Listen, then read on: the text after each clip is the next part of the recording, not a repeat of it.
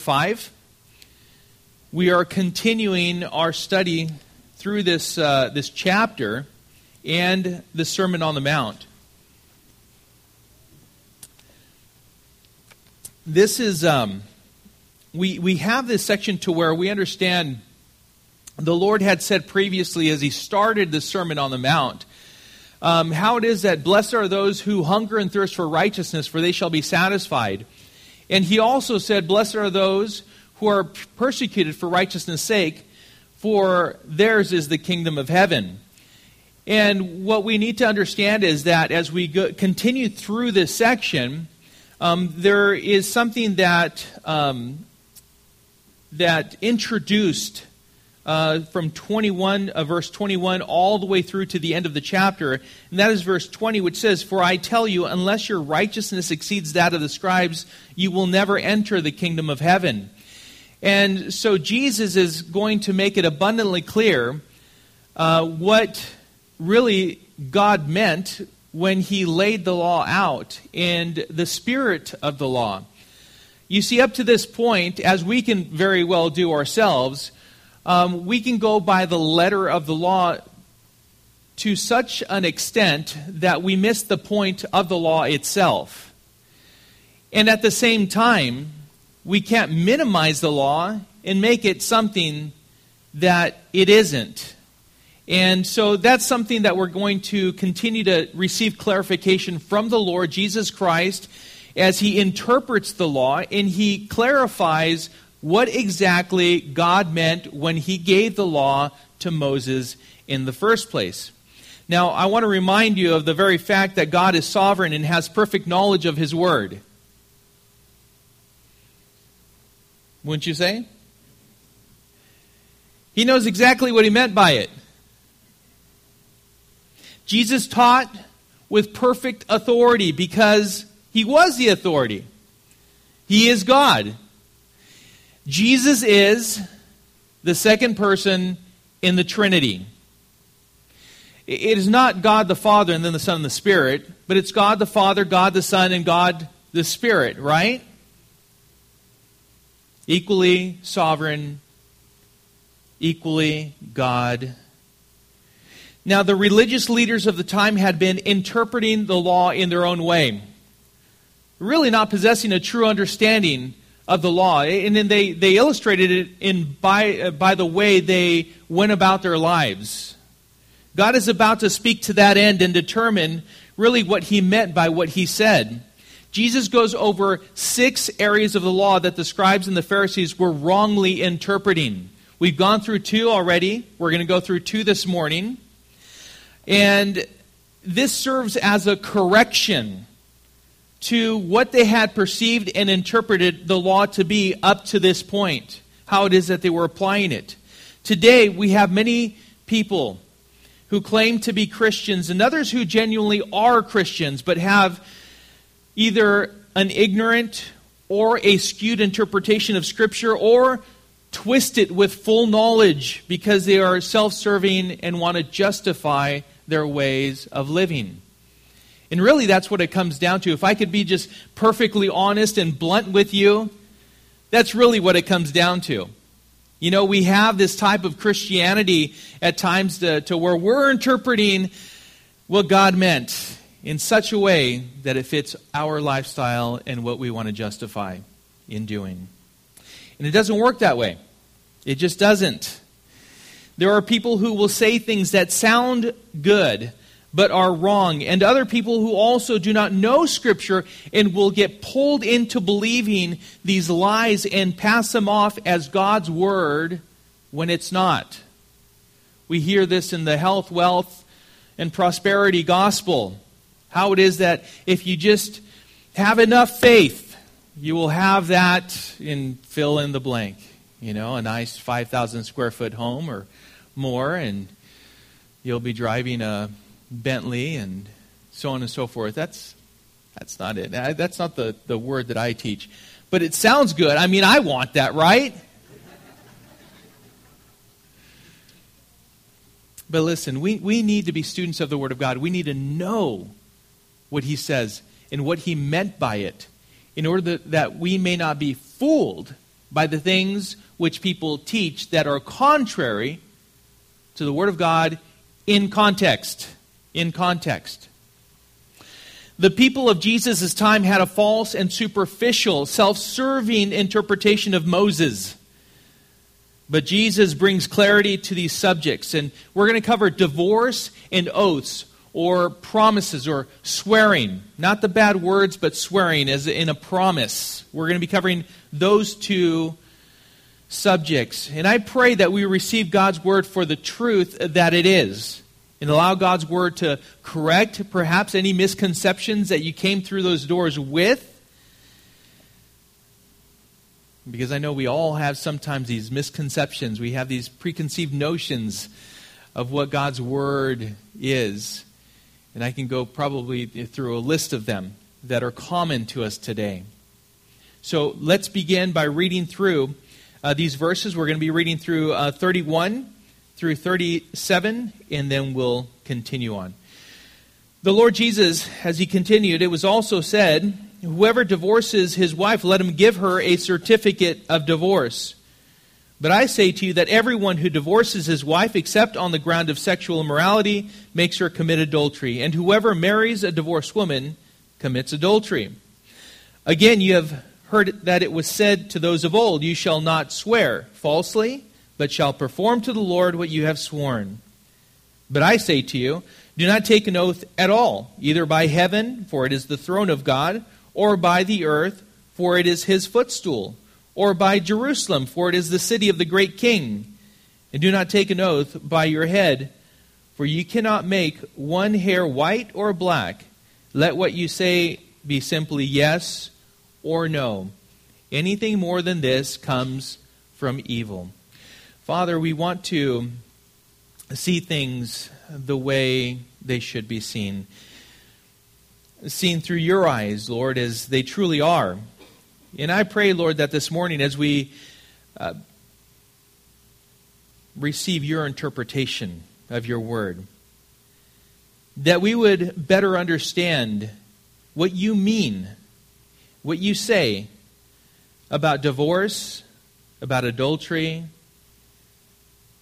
and how to handle our marriages in light of the Word of God.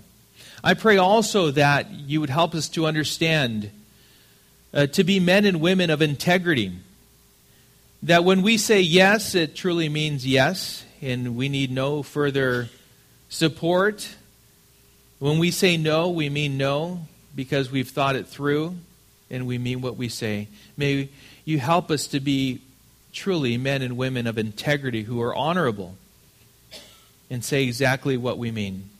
And so, Lord, we commit this time into your hands, Lord. We ask your blessing, and we pray this in Jesus' name. Amen. So, let's talk about divorce. The divorce rate in the U.S. Anyone have any idea what the divorce rate is right now in the U.S.? Just take a stab. 65? 52? It's good. 70? Yeah. And those are all right. It all depends on where you live. The overall divorce rate, we normally look at the divorce rate that was given in the 1980s. Because what was said then was that for all of those who were married in the 70s and the 80s, there would be a divorce rate of upwards of 40 to 50%. And then from there, we forecast the divorce rate of the coming decade and so on and so forth. Now, from 2006 to 2010, 68% of marriages would last 10 years. 52% would last 20 years. Divorce is more common during the first 5 years of marriage. Divorce is more common during the first 5 years of marriage than at any other time. So it's very volatile. It's that time that it's sensitive and not sure if we're going to make it through the first 5 years of marriage. Now, I do want to say this, that being sexually active before the age of 18 and having multiple partners up to the point of marriage actually drastically increases your chances of divorce. Now, let me put it to you this way. When you do get married, whether you like it or not, if that describes you, there will be a comparison throughout that time, especially in your early years of marriage, to those other people that you had been with up to that point. Now, this isn't God's design for a man and woman to come together. Premarital sex is not something that is allowed, something that perhaps there's a concession that's made in the Bible for it. You know, we say, in the eyes of the Lord, we're married, so baby, let's, No. That's actually completely contrary. And I'll tell you this, ladies, if you have a guy that's telling you that, then he really doesn't respect you. And he definitely does not honor the Lord.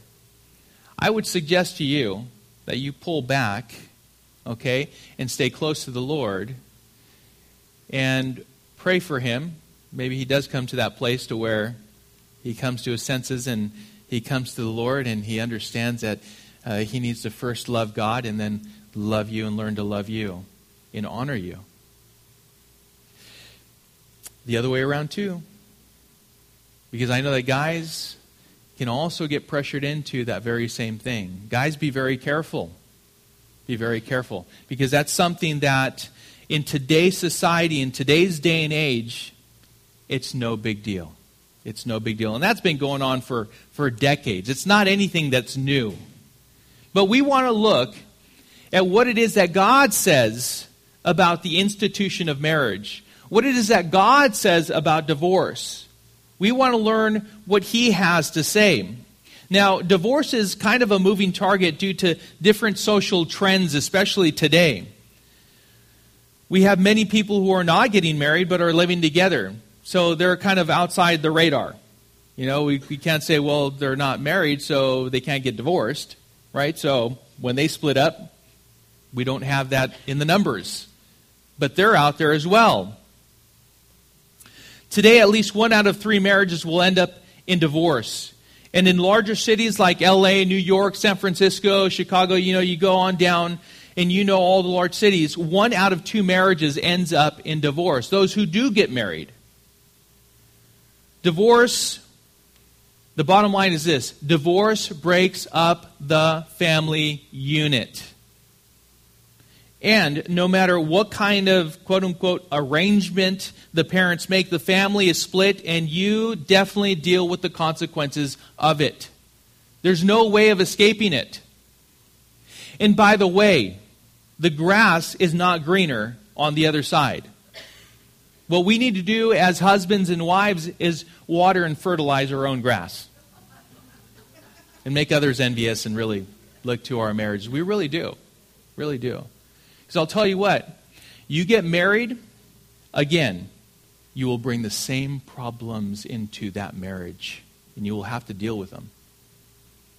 Again, we want to see things the way God sees them.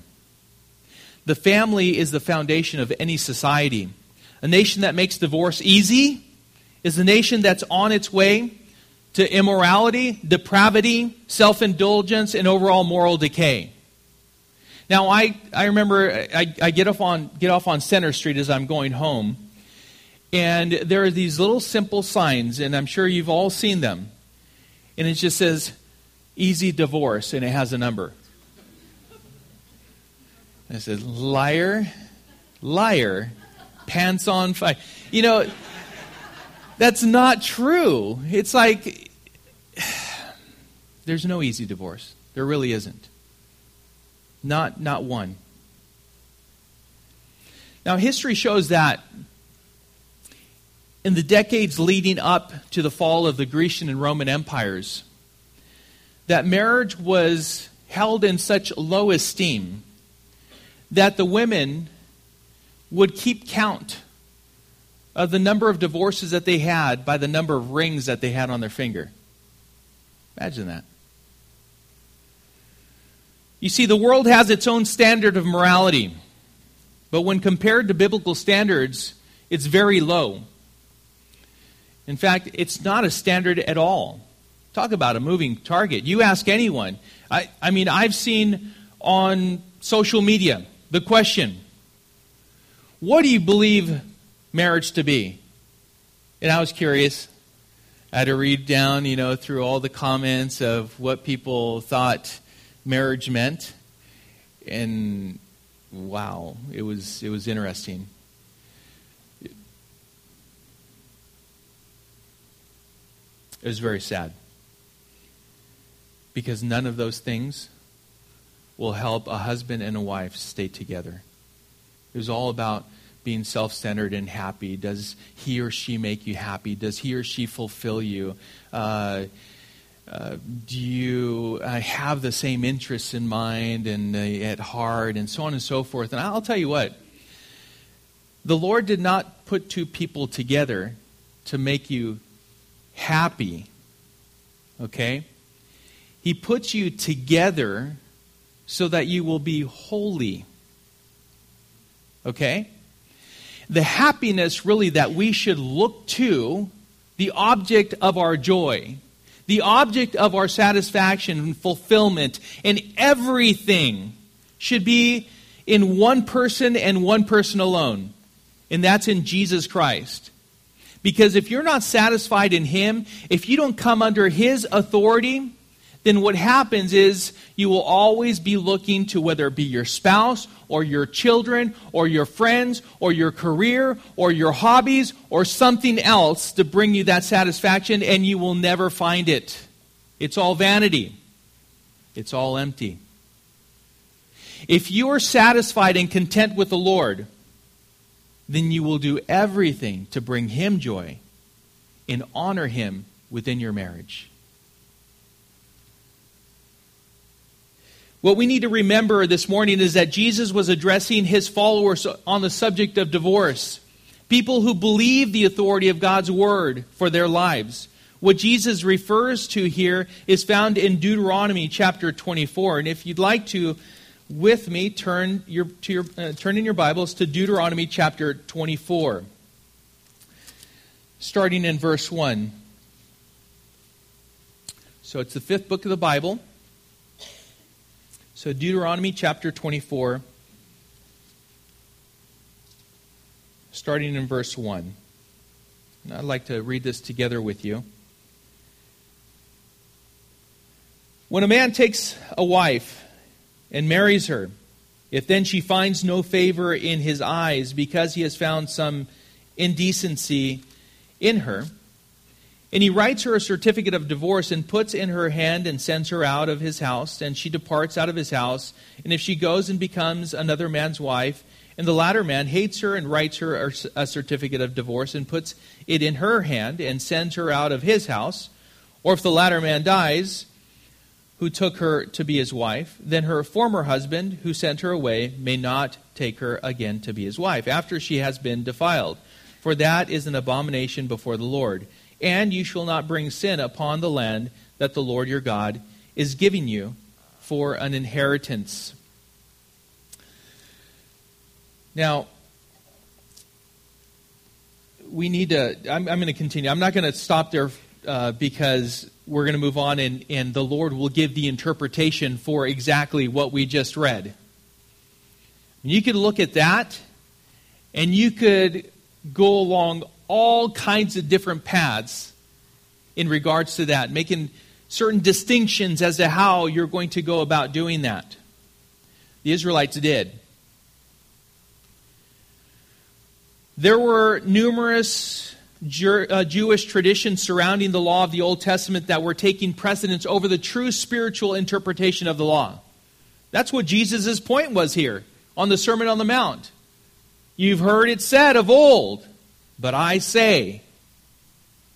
So he's giving clarity. He's giving a proper interpretation of the law here as he sits there and speaks to his disciples. The law was put in place to protect women from wrongful treatment by their husbands, to be at least given a certificate of divorce. To be divorced for frivolous reasons Well, that was happening at an alarming rate at that time. And without a certificate of divorce, a woman would be considered to be a prostitute, promiscuous, adulterous. And so with this, God gave them, hey, listen, if you're going to divorce, give them a certificate of divorce that they could move on and not be considered to be a whore, which sounds awful and is awful. But God gave the law to Israel in order to make it difficult to get a divorce, not easy. Not to be something that the people could go in and out of at will.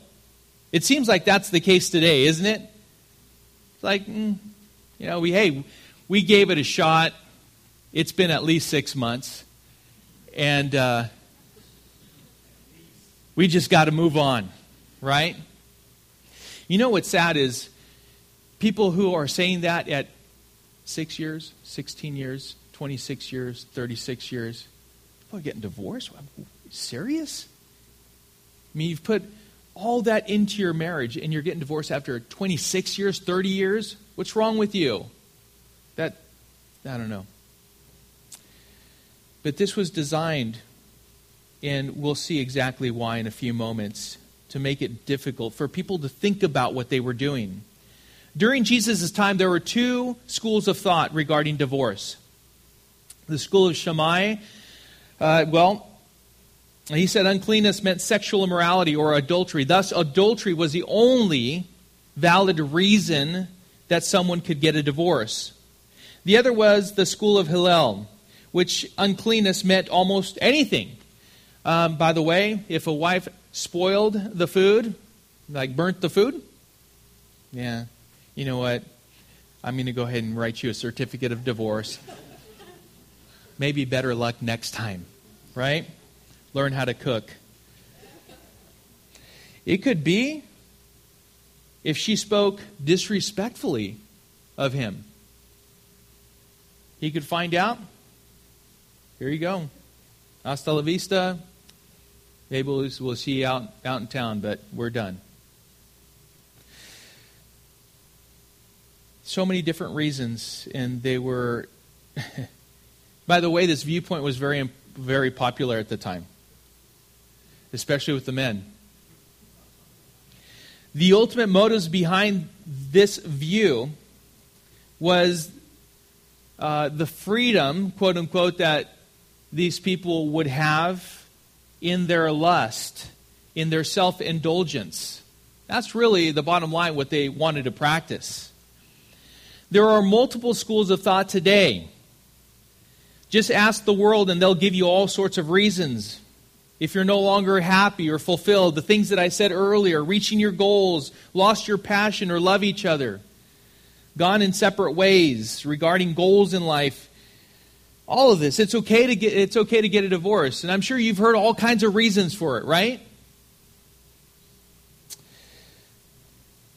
On this website, Wonders List, I want to quote this. Quote, World of Warcraft is one of the biggest selling games in the world, but the makers didn't expect it to be a marriage breaker. When Jocelyn, a 28-year-old gamer, presented her husband, Peter, with the World of Warcraft game for Christmas, that is exactly what they got. When Peter got the game in 2004, he got so involved in it, he began to neglect himself and his wife. He stopped doing his chores, as well as stopped paying the bills. In a matter of 9 months of playing the game, their 6 years of marriage was called off. If only there was a reset button for their life, as there is in the game. Close quote. Warcraft? Really? I'm sorry, guys. I must be old school. And the reason I say that is this. I grew up with Atari. Yeah. Pong. Right? And I was given a time limit by my mom. It was like, okay. And she, by the way, hated Atari. She says, that's the devil. No, but, not really. She didn't say that. But, Mom, I'm just kidding. But she did not really like those types of games. She didn't even care for TV. I mean, in those days, it wasn't black and white, but pretty close. We had channels 2, 4, 5, 7, 9, 11, and 13. And then if you put it on UHF and hit some of the, you had other channels. You youngsters, you don't even know. You have no clue. And if you wanted a good reception, then your dad had you go touch the antenna and start moving it, right? No, but listen. Okay, so, and I will share this with you, okay? A 28-year-old gamer, the whole term gamer is something that applies in my time to little kids. In 1 Corinthians 13, it says, when I was a child, I thought like a child, I spoke like a child, I acted like a child. But when I grew up, right, there's a time to grow up. There's responsibilities. There's things that you need to tend to. And I'm sorry to say that I personally, and this is me, this is not the Word of God, okay?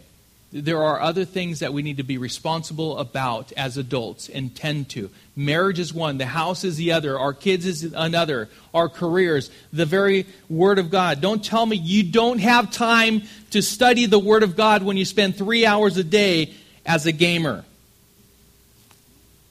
And you know more about the games that you play than you do about the gospel of Jesus Christ. You can't. How can you? Now, again, that's a side note. That's me. Hopefully you understand me as a pastor.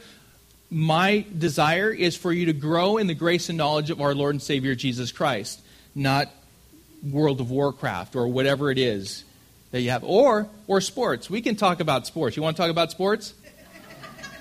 We can talk about sports too. If you know more about your team and the individual players and their stats than you do about the Apostle Paul, James, Peter, Abraham, Isaac, Jacob, if you know more about them than you do about the Bible, there's something wrong. You know your team schedule, but you have no idea where the books of the Bible are. Come on, guys. Can I get an amen? You guys understand what I'm talking about, right? All right. Deep breath, right? Hopefully you understand where I'm coming from. This is all said with love, and we need to hear this. We need to sober up. We really do. We need to wake up. Okay? The Lord is coming soon, and I hope you're living with that anticipation. We see things going on overseas, whether it be North Korea, Iran, whether we see things at home with this amazing, crazy thing that happened yesterday in Charlottesville, Virginia, where we have one person that was killed because they were run over by someone who, I can't believe there's racism still today. When I went to Meridian, Mississippi in the Navy, and I went there for an A school, I went there for a schooling, and they told us that we were secured to the base because the KKK was demonstrating in town. I was shocked. Why? Because I'm from California, Southern California, and I truly thought that all of that existed in history books and not literally in my beloved United States of America. And I was shocked. And yesterday we had the nationalists, white nationalists, and the Nazis and the KKK basically coming together to demonstrate. Really? I mean, so ignorant. And they'll pull this out and quote certain things completely out of context. That's not my God. For God so loved the world that He gave His only begotten Son. It's not just certain people but everyone together. Jesus died on the cross for all of us. We have so much going on in the world. We need to be concerned about the things of God. We need to walk in a manner that is worthy of the salvation that we have been given by grace through faith in Jesus Christ. We need to focus on the important things. What are your priorities? What are your priorities? Certainly, and I hope not, it is these things that take our attention away from our marriages. Why did Moses allow for divorce? Well, turn with me back to Matthew chapter 19.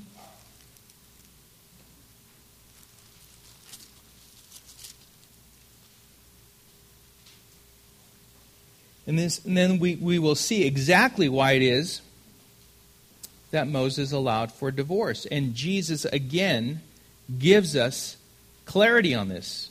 He gives the interpretation. So in Matthew chapter 19, verse 1, it says, "Now when Jesus had finished these sayings, he went away from Galilee and entered the region of Judea beyond the Jordan. And large crowds followed him, and he healed them there. And Pharisees came up to him and tested him by asking, 'Is it lawful to divorce one's wife for any cause?' He answered, 'Have you not read that he who created them from the beginning made them male and female, and said, Therefore a man shall leave his father and his mother and hold fast to his wife, and the two shall become one flesh? So they are no longer two, but one flesh. What therefore God has joined together, let not man separate.' They said to him, 'Why then did Moses command one to give a certificate of divorce and to send her away?' He said to them, 'Because of your hardness of heart, Moses allowed you to divorce your wives. But from the beginning it was not so. And I say to you, whoever divorces his wife except for sexual immorality and marries another commits adultery.'" And you can say, as we say today, he dropped the mic. Right? It's like, end. That's it. Done. Any questions? Jesus is giving the reason why it was that Moses even gave the allowance of divorce, or this certificate of divorce to be issued. It was for that reason. Jesus is consistent in his teaching on the subject of divorce in both instances. In chapter 19, as we read there, and also in chapter 5 that we're covering this morning. God never meant for a divorce to be easy. Marriage was meant to be observed and honored, fought for, built, and lived out to the glory of God. According to Jesus in Matthew 19, he has a high standard for marriage. In fact, let's turn, if you want to see what marriage is all about, let's turn to Ephesians chapter 5.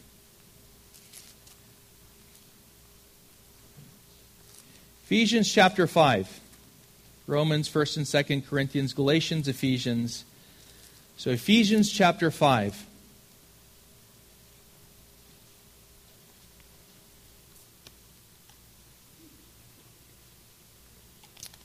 And we're going to go through verses 22 through 33.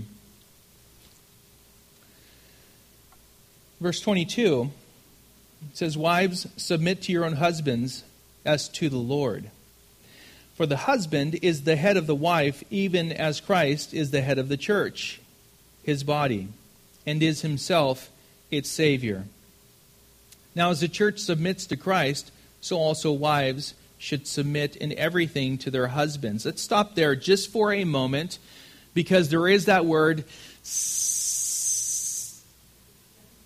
submit. And it's so hard, right? You know what?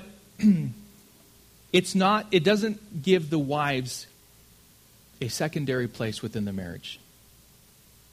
I just read how it was that the man and the woman come together and they become one. Right? It's not a lesser. It's like, for instance, in a company or in any organization, there is an org chart, and you follow that. Can the company function without those who are entry-level workers? Most of the time the answer is no. Middle management? No. Upper management? Yeah, maybe. but they all have equal value in the overall perspective of that company. They really are. They just serve in different ways. Okay? Now let's take that to a more applicable and direct application, and that is the family. In God's eyes, we all have the same value. Our kids are no less valuable than we are. Our wives are no less valuable than we are. This is all to have order, to have some kind of order. And so, as the wife submits to the husband in authority, in that person that is, okay, you have the final word, fine. Sometimes, ladies, you have to duck. Because the Lord is trying to do a work in your husband and you're in the way. You get what I'm saying? See, you're trying to do the work, and actually the Lord is trying to do that work in your husband. So, because really, as you submit to that place that your husband has within the family, within the marriage, what you're doing is you're submitting and honoring, ultimately, the Lord. That's the bottom line. Why? Because this is what His Word tells us. Now, men, husbands, love your wives as Christ loved the church and gave Himself up for her, that He might sanctify her, having cleansed her by the washing of water with the Word, so that He might present the church to Himself in splendor, without spot or wrinkle or any such thing, that she might be holy and without blemish. In the same way, husbands should love their wives as their own bodies. He who loves his wife loves himself, for no one ever hated his own flesh, but nourishes and cherishes it, just as Christ does the church, because we are members of His body. Therefore, a man shall leave his father and mother and hold fast to his wife, and the two shall become one flesh. This mystery is profound, and I am saying that it refers to Christ and the church. However, let each one of you love his wife as himself, and let the wife see that she respects her husband. Many more words for the guys, right? Because really, quite frankly, it all comes back on you. Your wife, by the way, is a reflection of you. So would you not be tending to your wife? Would you not be building her up according to the Word of God? Would you not fight for her? Would you not be her covering? Of course, right? Well, it takes diligent effort. It takes full knowledge of what God expects. Not the world. Forget the world. Okay? What does God expect of you? And what does God expect of your wife? I'll tell you what, she will be way more willing to follow you if you are following closely behind the Lord. She will, because she knows that you're in the right place. She knows that there's no willing compromise that's in your heart. Otherwise, I'll tell you what, it's difficult for the woman to hold that place, because God has given them strength. And they are people, individuals, who if they love the Lord more than you do, they will assume that leadership role, which is not their place within the marriage, nor within the family. The man needs to take that role. So husbands, be the pastors of your home. Okay? Can you imagine if Jesus just, laid down in a different way? Because we are to love our wives as Jesus loved. Yeah. What did He do? He laid down His life. He was willing to go all the way to the cross. Right? That's why divorce is so awful. It's awful. Because it falls short of reflecting this kind of relationship. That's what it does. That's why it's not good. And you deal with its consequences. So how does Jesus interpret the law? That is what's important. His interpretation, not the world's. And even when there is a sexual immorality, let me also talk about that. God desires repentance, reconciliation, and restoration above divorce. Because we know that the Bible tells us that God hates divorce. Okay? God hates divorce. It's amazing, but I know that not only is it possible to get through it, But it's amazing what God has in store for the couple that has perhaps gone through infidelity, but perseveres, continues to go forward. There's forgiveness, reconciliation, restoration. And I can tell you that the marriage, even beyond that, can bless and honor the Lord in ways that you would never imagine. Marriage is not to be entered lightly. For Christians, there should be no reason for divorce if you're living under the authority of God's Word. For you young people here, be wise, go slow, remain pure, set up certain standards and parameters to your relationship that you will not cross. Be wise. Look to the Lord. Stay close to Him. Make sure that your relationship with a person of the opposite sex does not take the place of your relationship with the Lord. Because if that's hindering your relationship with the Lord, then you need to question that. The other person should be encouraging you to draw closer to the Lord, not causing a wedge between you and the Lord. You need to be equally yoked. Missionary dating is normally not very successful. What I mean by that is that, your parents, if they're walking with the Lord, they'll ask you, well, is he or she, are they a believer? Well, no, but, they're pretty good, and I think, if I bring them to church and they hear the gospel, maybe, they'll come to the Lord. No, I mean, it's. Have you ever done that exercise to where, what is it? Someone is laying down on the ground and you try and pick them up? A hand. Who's the one that has the leverage? Is it you that's pulling them up, or the person who's down on the ground? Person who's on the ground will normally be able to pull the person who's standing up right down. And that's what I've seen. In my experience, and what I've seen, is that the person who is not walking with the Lord normally, at some point, will cause the one walking with the Lord to compromise. Just know that marriage is a decision that you live out for the rest of your lives. It's an institution that was ordained by God. Speaking of promises, let's move on to the next subject. Again, back in Matthew chapter 5. And that is promises or oaths, as we see here. Verse 33.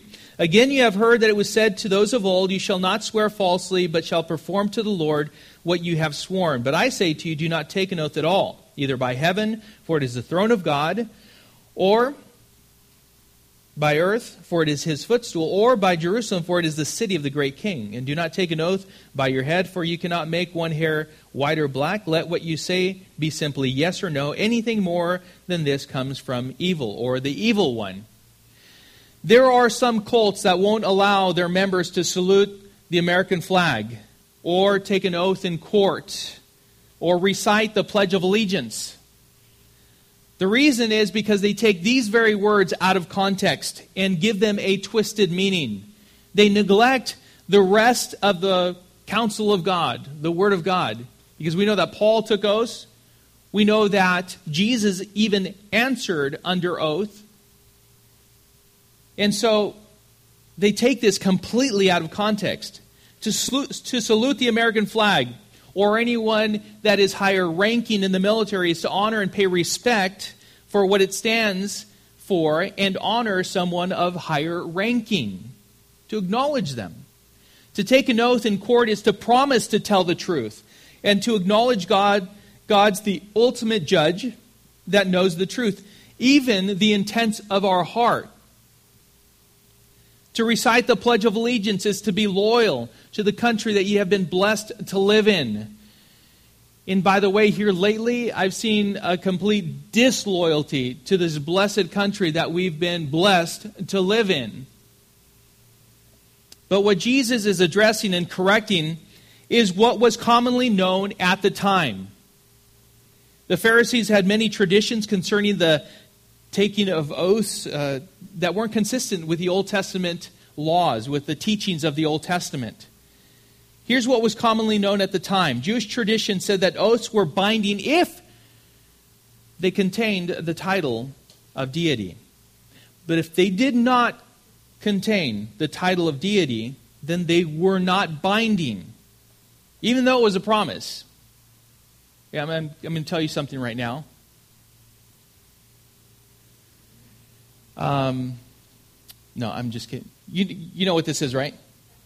You cross your legs, and you say something, and then, well, it wasn't really true because I was crossing my legs or I was crossing my fingers. You know what? That's what it sounds like, though. You know what I mean? It's kind of like, I know I made this promise, but I didn't invoke the name of the Lord, therefore it's not binding. But you promised. Yeah, it doesn't mean anything, though. It was just to manipulate you. Therefore, what they would do is avoid the Lord's name in their oaths. It's like when they were told not to number the people. You know this one, right? They were told don't number the people. Why? Because it was this kind of a puffing up of being prideful of the numbers, right? So this is how they would do it. Not 1, not 2, not 3, not 4, not 5. So they weren't counting because it was not that.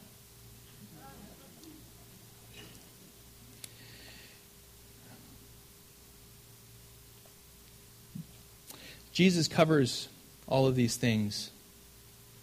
Heaven, well, it's God's throne. The earth, you want to swear on earth? It's his footstool. Oh, Jerusalem. Oh, no, it's the city of the king. It belongs to him. It doesn't belong to you. Oh, well, I belong to me. I can do whatever I want with me. No, you can't make one breath.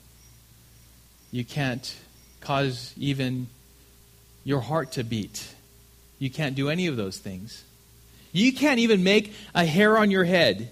Can you? Okay, so if you could, you people that are now a little more mature, if you could make one hair on your head white or black, which one would you choose? See? So if you could do it, you do it, but you can't do it, right? You can't. You can't control that. So what Jesus is doing is pointing out the faultiness of their reasoning for swearing in the manner in which they have sworn up to this point. You see, everything belongs to God, so there's nothing that belongs to the person by which they can back what they're saying up with. There's this collateral. You don't have any collateral. We don't have any collateral. Nothing that we could back it up with. Why do you need collateral anyway? Aren't you good for what you say? And that's what Jesus is saying. Hey, listen. This whole thing about swearing. Oh, talk about swearing. This was funny as I was going through my studies. So this was brought up. Well, if you swear by the temple, it's not binding.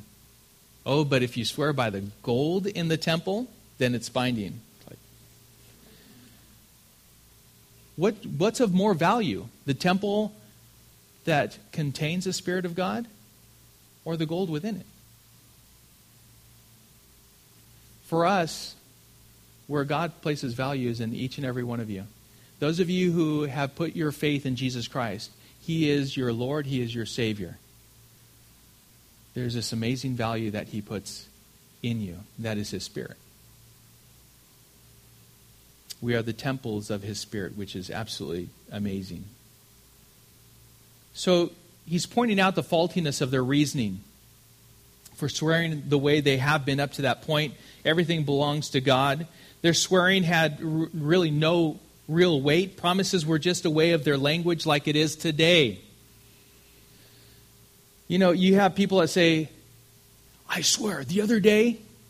You know people that start out like that's the way they talk, right? And they use other things. Promise, man, that was the truth. And that even serves as a strategy to get others to agree to our way of thinking. The people made oaths, promises. They swore with no intention in fulfilling them. And Jesus is interpreting the law once more. There's this poem that has been kind of revised through the ages. It's more folklore. And it goes like this. Cross my heart and hope to die. Stick a needle in my eye. Wait a moment, I spoke a lie. I never really wanted to die. But if I may, and if I might, my heart is open for tonight. Though my lips are sealed and a promise is true, I won't break my word to you. Have you heard that? You've heard the beginning of it, right? Yeah. Cross my heart and hope to die, stick 1,000 needles in my eye, right? No, really the bottom line is this. Be a man or a woman of integrity. No oaths. You don't have to add any words to it. No swearing. Just simply let your yes be yes, and let your no be no. Keep your promises. Follow through on what you've said. Have you made a promise to your spouse? Keep it. Have you made a promise to your kids? Keep it. Have you made a promise to your employer? Keep it. Have you made a promise to your church?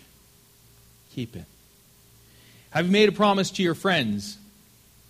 Keep it. I mean, the point of the matter is be a person of your word. Have some integrity. Be honorable as a person. Remember that you are ambassadors of Christ. You are His representatives. So in order to honor Him, we need to reflect that integrity that Jesus is making abundantly clear was what He meant by what He said. Now, does this mean that a Christian can't take an oath? Well, I see that Scripture does permit us to take an oath with an individual or perhaps with a state, provided we're taking this oath in a solemn manner, fully knowing that really we're taking this oath first and foremost before the Lord. Okay? Because it's not to say that you can't, like, I promised my wife, when you exchanged vows on your wedding day, you were making a vow. You were making promises before the Lord. And that's why it is that we need to recognize who it is that ultimately we're making the promises to. Really, it should be something to where if we've written our own vows, or they're written for us, that it's not looking into each other's eyes, but it's looking to the Lord and making our promises to Him. Because when she or he fails us in some way, shape, or form, we need to be reminded that it's a promise first and foremost to the Lord. So these oaths, yes, they can be taken as long as we understand that we need to follow through immediately. Because God loves obedience more than sacrifice.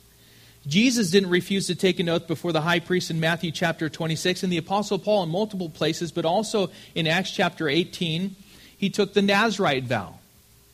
The Christian is able to take an oath, but should not be the one actually to initiate the oath. His word, oath should be trusted.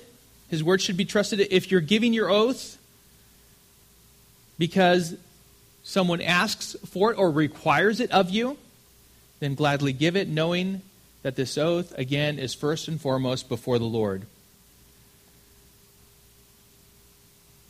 Oaths or promises are permitted under certain circumstances, but should never be abused or used deceptively.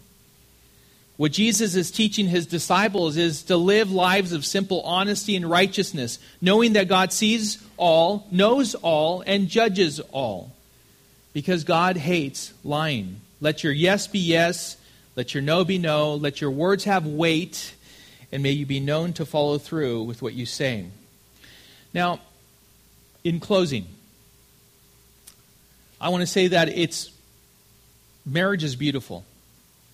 And perhaps some of you have already, you've gone through a divorce, you're remarried, or you have not remarried. Let me tell you something.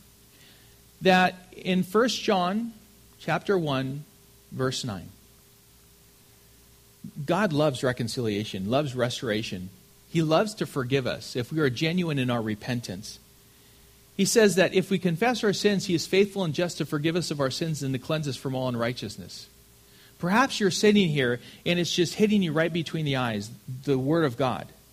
Just know that conviction comes that leads to repentance, which leads to... Do you know what it means? Or what it says? Repentance, which leads to life. Leads to life in Christ. Why? Because when we repent, we acknowledge our sin and how it is that we fell short. And then God tells us that's exactly what you needed to admit to. And when you do that, He brings you close and He embraces you. He says, son, daughter, from here on out, we can walk together closely. You can honor me in this very place that you're in right now. If you've fallen short before, the awesome part is, and it's beautiful, is that there is forgiveness as we confess our sins to Him. And we are covered by His grace. We may have had other thoughts regarding these subjects, but I hope that Jesus clarified a few things this morning for you, not only for the Christians of His time, as He was speaking to them, but also for us today in the church. And again, it's all to His glory. It's all to understand what He means by His Word. And I pray that you walk away hopefully understanding God's grace, His mercy, His forgiveness, and His plan and purpose for marriage and for you, how to live in society, within your family, within the very place that you're working, your neighborhood, and everywhere else. All to His honor and all to His glory. Let's pray. Father, we are truly thankful for your word. We ask, Lord, that you would help us to remember, to know, to learn, and understand your word, to have that wisdom to not only have knowledge of the truth, but also understand how to rightly apply it in our lives. Lord, bless these marriages. Lord, I pray that you would give us your perspective on marriage, that we would honor you, that as we love you, that you teach us how to love our wives, and for the wives, how to love their husbands, and Lord, how it is that would be an example for our children to emulate, to follow, and to see and honor you with in the marriages that they go into. And so, Father, we are truly thankful once more. And we pray this in Jesus' name. Amen.